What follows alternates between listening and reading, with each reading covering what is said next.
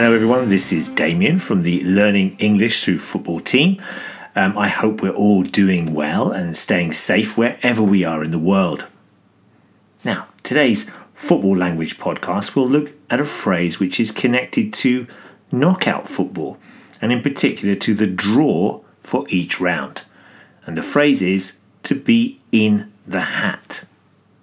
Don't forget that there is a transcript for this report which can be accessed from our site at languagecaster.com. คุณกำลังฟัง languagecaster.com. Now, recently the third round of the FA Cup took place in England, when we can hear and read quite a lot of words and phrases associated with knockout tournaments, including the phrase to be in the hat. If a team qualifies for the next round of a knockout competition, we can say that they are in the hat, which means that they are still in the competition and are ready to be drawn against another side. A hat was often used to decide which teams would face each other in each phase or round of a competition.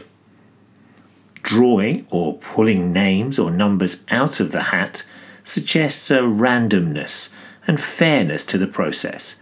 And as there are no seeds, this means that any team could face any other team. If a team is in the hat, it means that they are in the draw for the next round, that they are still involved in the cup competition, which can be seen from the following example from the Irish Independent in March 2007.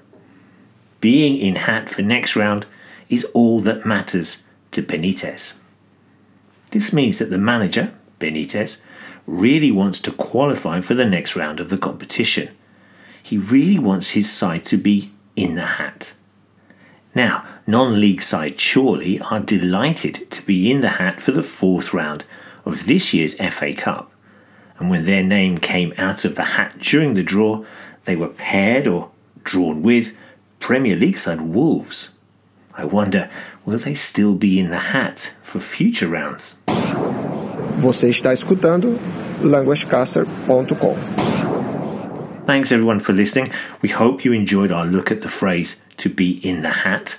Listen out for examples of this phrase when you're watching cup football, and maybe you can let us know how this phrase is said in another language. Drop us a line at admin@languagecaster.com, or of course you can leave a comment in the section below the post here at LanguageCaster. Don't forget, there's also a transcript for this report which can be accessed for free at LanguageCaster. Okay, myself and Damon, who of course is in Tokyo, will be back soon with some more football language.